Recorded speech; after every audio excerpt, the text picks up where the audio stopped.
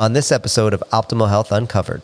2/3 to 3/4 of your plate being fruits and vegetables, lots of greens, lots of color, and then the lean protein. To your point, I'm not pushing people to just eat plants, but I am saying majority of what you eat, and I think that's what we're seeing. A lot of the studies that are coming out, it's just if you can get people to lean in that direction and just start to develop taste buds that actually like that type of food and the way it's seasoned, I think it can go a long way to just eating more of that type of food.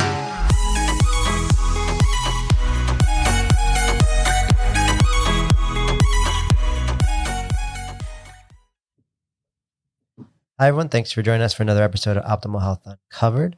We're happy to have Jackie here today, our resident dietitian, nutritionist here at Performance. Jackie, welcome. Thank you. And Todd, you're back.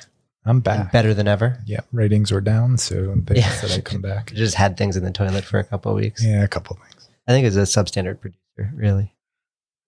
Last week. So Adam's fading off to the sunset. So. All right, so today we're going to talk about some plant-based diets. So it'll be interesting to have a couple of different perspectives. Obviously, your clinical background, Jackie, Todd as a mostly plant-based eater, and then me as a carnivore, just to kind of round everybody off. So what we did, we pulled some research like we have been doing the past couple podcasts just to kind of use as a template to kind of have some conversation. So this specific research article was published in a very high quality journal, the Journal of the American Heart Association. It's a recent article published in 2009.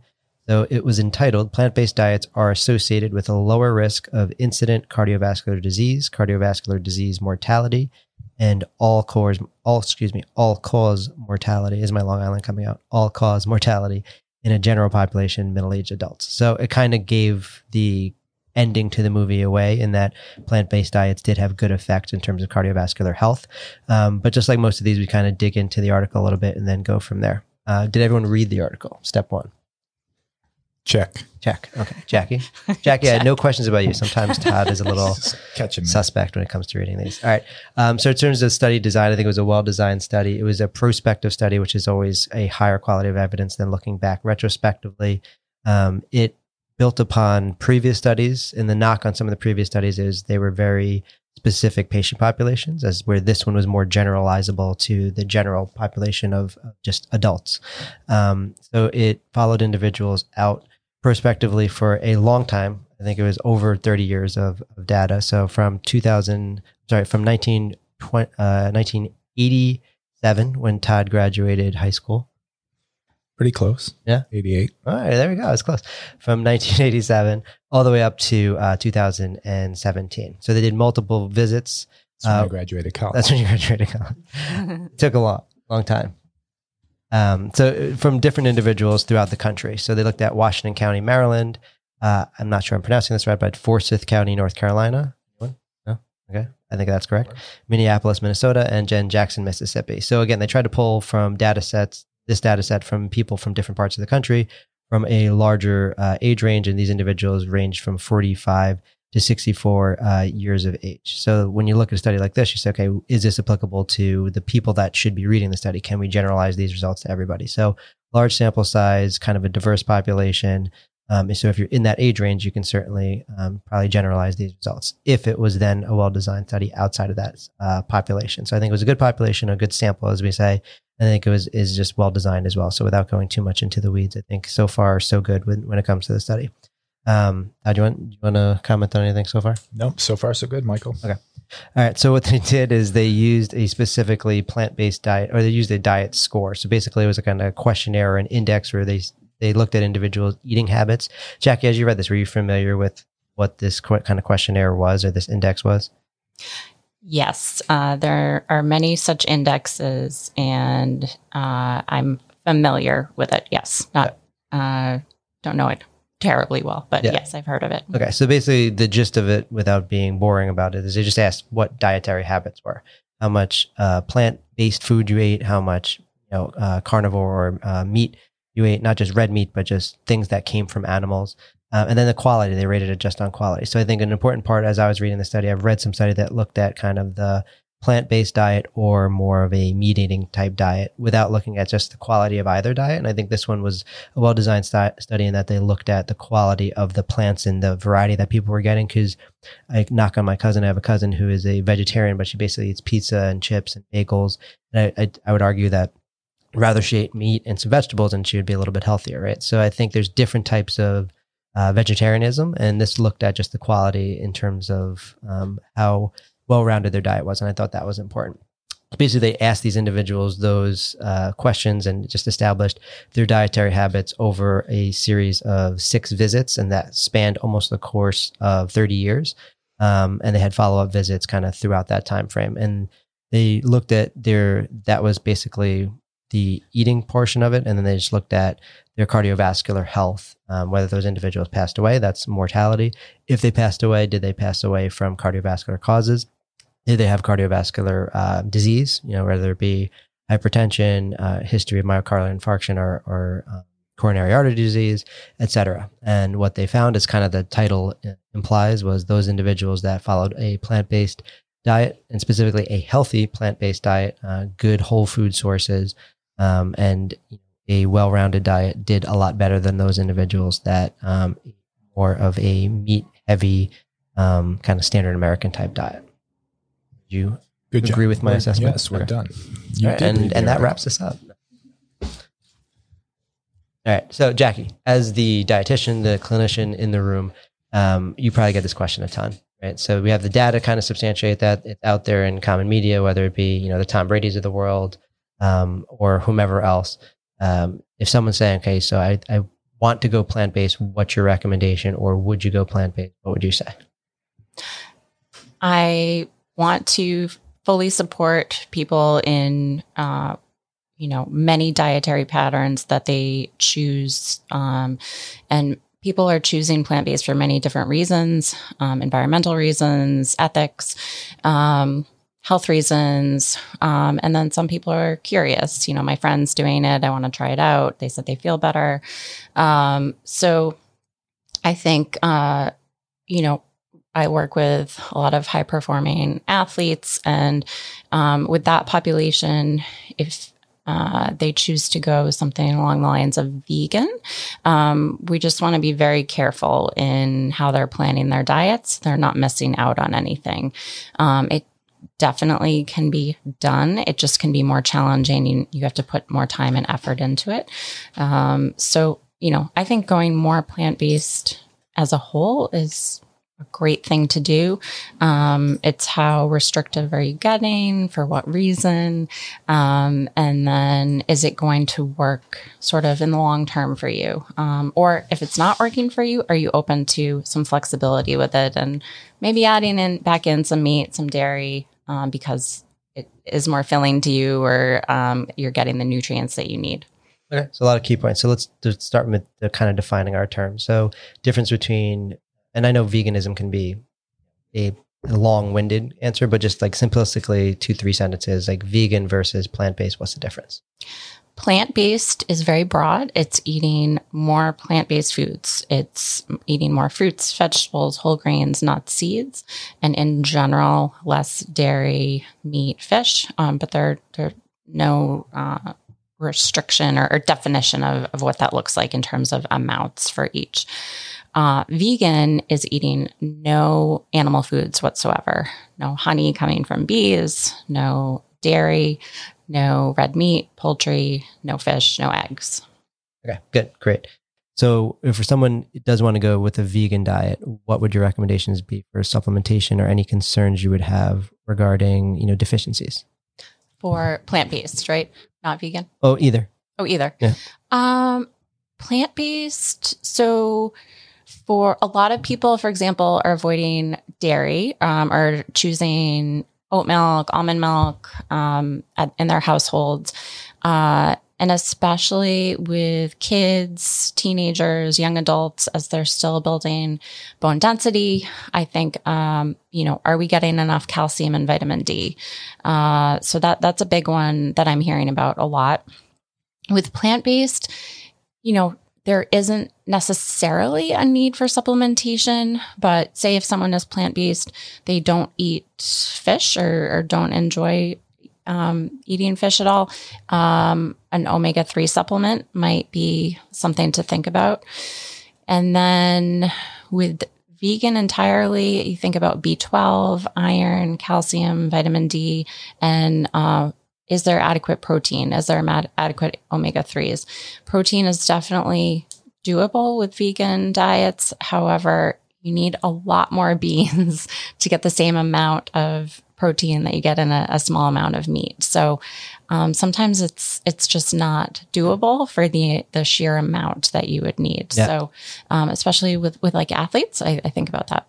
Is it a larger amount because the quality and like the bioavailability of that protein versus animal protein? Or is it just, it's harder to get the same amount, so you have to bump it up? Because I've heard both. I've heard things where, say, like plant-based sources of protein are not as quality of a protein, I guess, for lack of a better word. Yep. Both. So the bioavailability issue, and then in about a half cup of beans, there's about 7 grams of protein. So that is a good amount. But if someone has that as part of their protein source for their entire meal, maybe someone needs more like 20, 30 grams. How are we getting that in? So they would have to, triple, quadruple that amount, and that ends up being like 2 cups of beans. So for some people, that might just be, way too filling and sort of get off balance with the rest of the meal. Sure.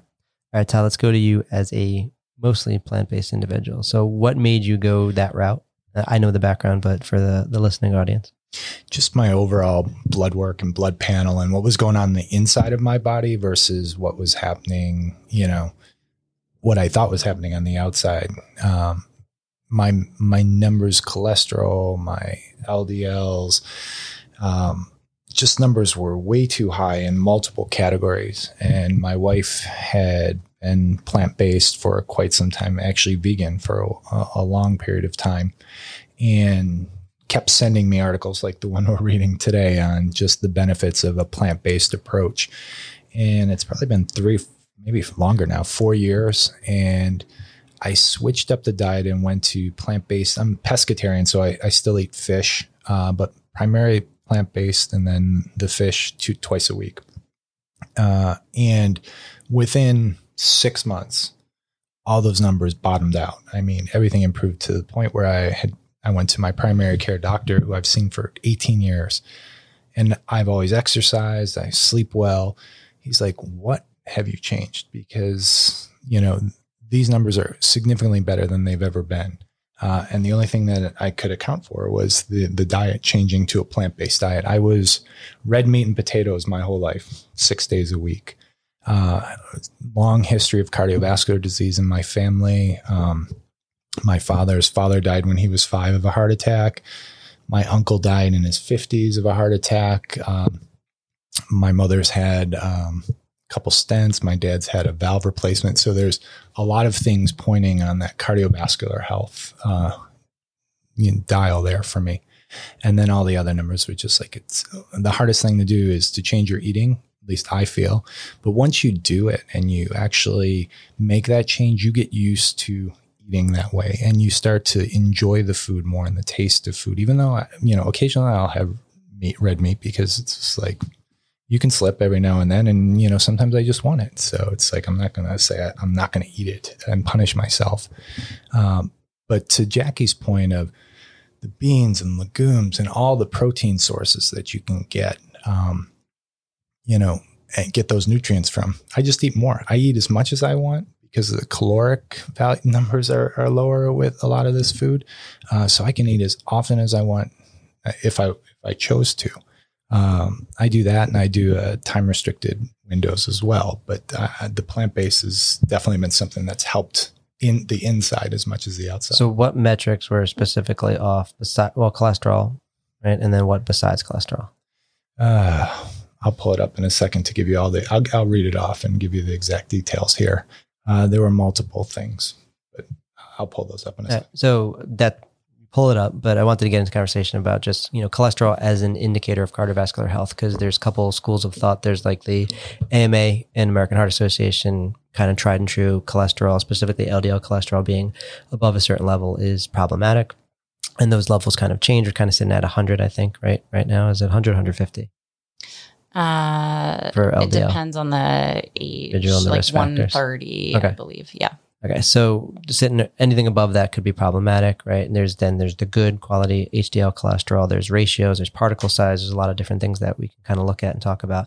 But in general, and then there's kind of, I wouldn't say counterculture, but there is some legitimate studies that say, hey, those initial studies are epidemiological. They were a little bit flawed. Maybe cholesterol isn't the best predictor of cardiovascular health. That's where a lot of people in that carnivore camp kind of put their weight, in terms of the research. So help us rationalize that. So if I was somebody who is coming to you and saying, okay, is my cholesterol problematic? Where would you say it's problematic? What other factors would you look at? In addition, obviously, with them consulting with their doctor. Mm-hmm. So saturated fat can be a big one for those with high LDL cholesterol. So, the recommendation is to minimize that in the diet, the sources being things like cream, whole milk, ice cream, cheese, red meat, skin of chicken. And so that is commonly known. The cholesterol we're eating compared to how it impacts our cholesterol, there's debate about that. So I in my practice, I don't have people, eliminate eggs, eliminate egg yolks. I think there's a lot of nutrition in the yolks. If we see it's impacting their cholesterol, then maybe we cut it back. And then fiber is really important. So people, I think, a lot of times think about what to cut out of their diets when they get a diagnosis of high cholesterol. And it's just as important to add things in. So, I think the powerful effect of fiber on cholesterol, fiber helps to eliminate cholesterol from the body. Fiber also helps to eliminate things like hormones from the body, like estrogen. There's a lot of research on cancer and prevention and plant-based diets too. So it's just as important to be adding fruits, vegetables, whole grains, nuts, seeds, high fiber foods into your diet as it is to be, limiting a little bit those saturated fat foods. And then the fats. So healthy fats like monounsaturated fats, polyunsaturated fats, so especially omega-3 fats coming from fish, monounsaturated fats from like olive oil, nuts, seeds. So those are important to be adding into, not like the old school low-fat diet that we used to hear about. Yeah. So that perfect answer. And I think in terms of like a blood panel, if you generally see somebody with LDL that's kind of through the roof, omega-3s, omega-6 ratios way off, like they're really low in omega-3s and some of those cardioprotective factors. Maybe they have high inflammatory markers like IGF-1 or C-reactive protein, which are both correlated strongly with cardiovascular risk. And then you're seeing, maybe HbA1c or fasting insulin or something from them kind of indicates they're not managing sugar. That's like the perfect storm, right? So I think sometimes we get in our specific camps and people out there, just not us specifically, but individuals like, hey, I have friends who are just like, oh, I'm all this or I'm all that, carnivore, all paleo, all this. Like you just kind of take the research as a whole and just make the best decisions based on all of it. And really, some of those individuals kind of focused on, cholesterol is not a good predictor, so it doesn't matter what my cholesterol is. Like, well, I don't want to be on the wrong side of that argument if someone's going to die at 55 of a heart attack, right? So I always err on the side of like, yeah, I'm not putting all my stock in that cholesterol, but at the same time, I want to be as close to normative values as possible. And that's kind of how, and I do eat meat. I try to eat more fish and kind of lean sources of protein than anything, but that's kind of where I hang my hat. But I think cholesterol has kind of gone from like the most important thing and then it's kind of now getting demonized. And I think we kind of have to come back to center to say it's a piece of the puzzle. It's not the whole puzzle. Todd, you got your numbers up? Yeah. So LDL, at the time, first testing, I was 121, which is, probably should be under 100. I went down to 77. Digging in even deeper, the LDL particle count was 1647 was the number at the time. The normal was under 1,000. So I was way over. When I retested, the new normal was under 700. I went from 1647 to 446. So just significantly bottom out that. My HDL went from 56, which is the good cholesterol, to 61, which a pretty significant jump as well. Sugars have always been fine. So those were the big things. The cholesterol levels were just significantly changed with the diet. Okay, good. So we talked about saturated fat. So in terms of quality fats outside of omega-3s, or you can include those back in as well. Just give our listening audience like what kind of healthy fats can we incorporate into our diet regularly, and like real life examples of what those are. Avocados, nuts, seeds, nut butters, olive oil. Those are all, really good sources. Mostly like the plant-based sources of fats are the ones that we want to have plentiful amounts of. And then from a saturated fat standpoint, saturated fats, for the most part, besides kind of having some of these deleterious effects for our cardiovascular system, are just generally inflammatory. So I know we talk about it, the kind of orthopedic and just performance side of things as well. In general, keeping those a little bit lower is important as well. Todd, what do you try to incorporate in terms of protein, and like how much fish? How do you rationalize like your macronutrients, or do you not have to micromanage it too much? I don't have to micromanage it too much. The fish in the meals, twice a week minimum, occasionally 3 of them out. The rest of the time, it's a lot of, beans and legumes and, different sources of protein, just balancing out. And I'll eat that multiple times. That's lunch, that's dinner, that was just breakfast. Yeah. All right. So I think one of the take homes for me, and like we'll go around the room if hopefully everyone gives a take home. Take home for me is when you hear plant-based diet, don't think vegetarian. I think that's an important piece. It means like plant is at the forefront of the diet. More plants, mostly plants.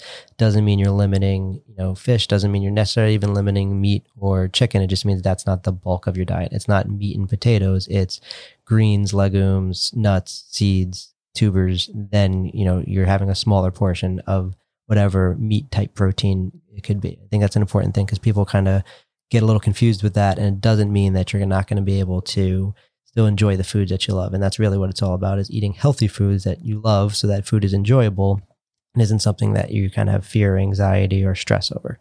That's my take home. What do you got? Yeah, kind of on a similar page there. And then to Jackie's point, I look at when speaking to clients from just the basic level and they ask for any guidance, it's like 2/3 to 3/4 of your plate being fruits and vegetables, lots of greens, lots of color, and then the lean protein, to your point. I'm not pushing people to just eat plants, but I am saying majority of what you eat. And I think that's what we're seeing. A lot of the studies that are coming out, it's just, if you can get people to lean in that direction and just start to develop taste buds that actually like that type of food and the way it's seasoned, I think it can go a long way to you just eating more of that type of food.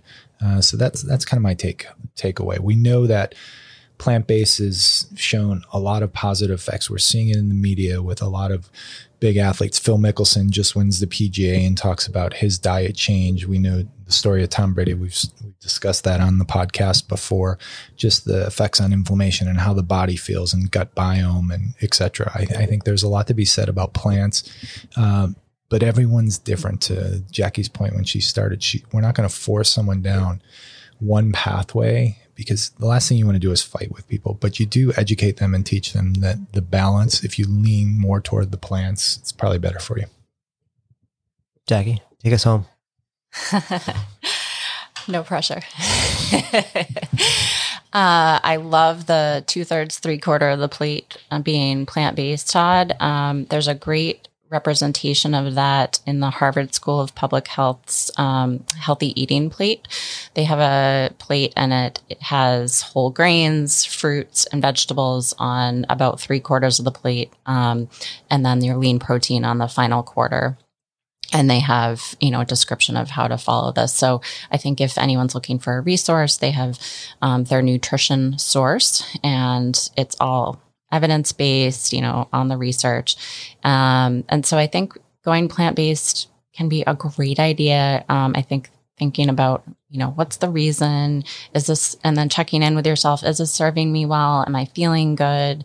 And do I want to continue with it? So I think nutrition gets into, all or nothing a lot, vegan or not. And it doesn't have to be vegan. It can be adding more fruits and vegetables and maybe trying out some of those plant-based sources of protein, and you're going to see some benefits there of those changes.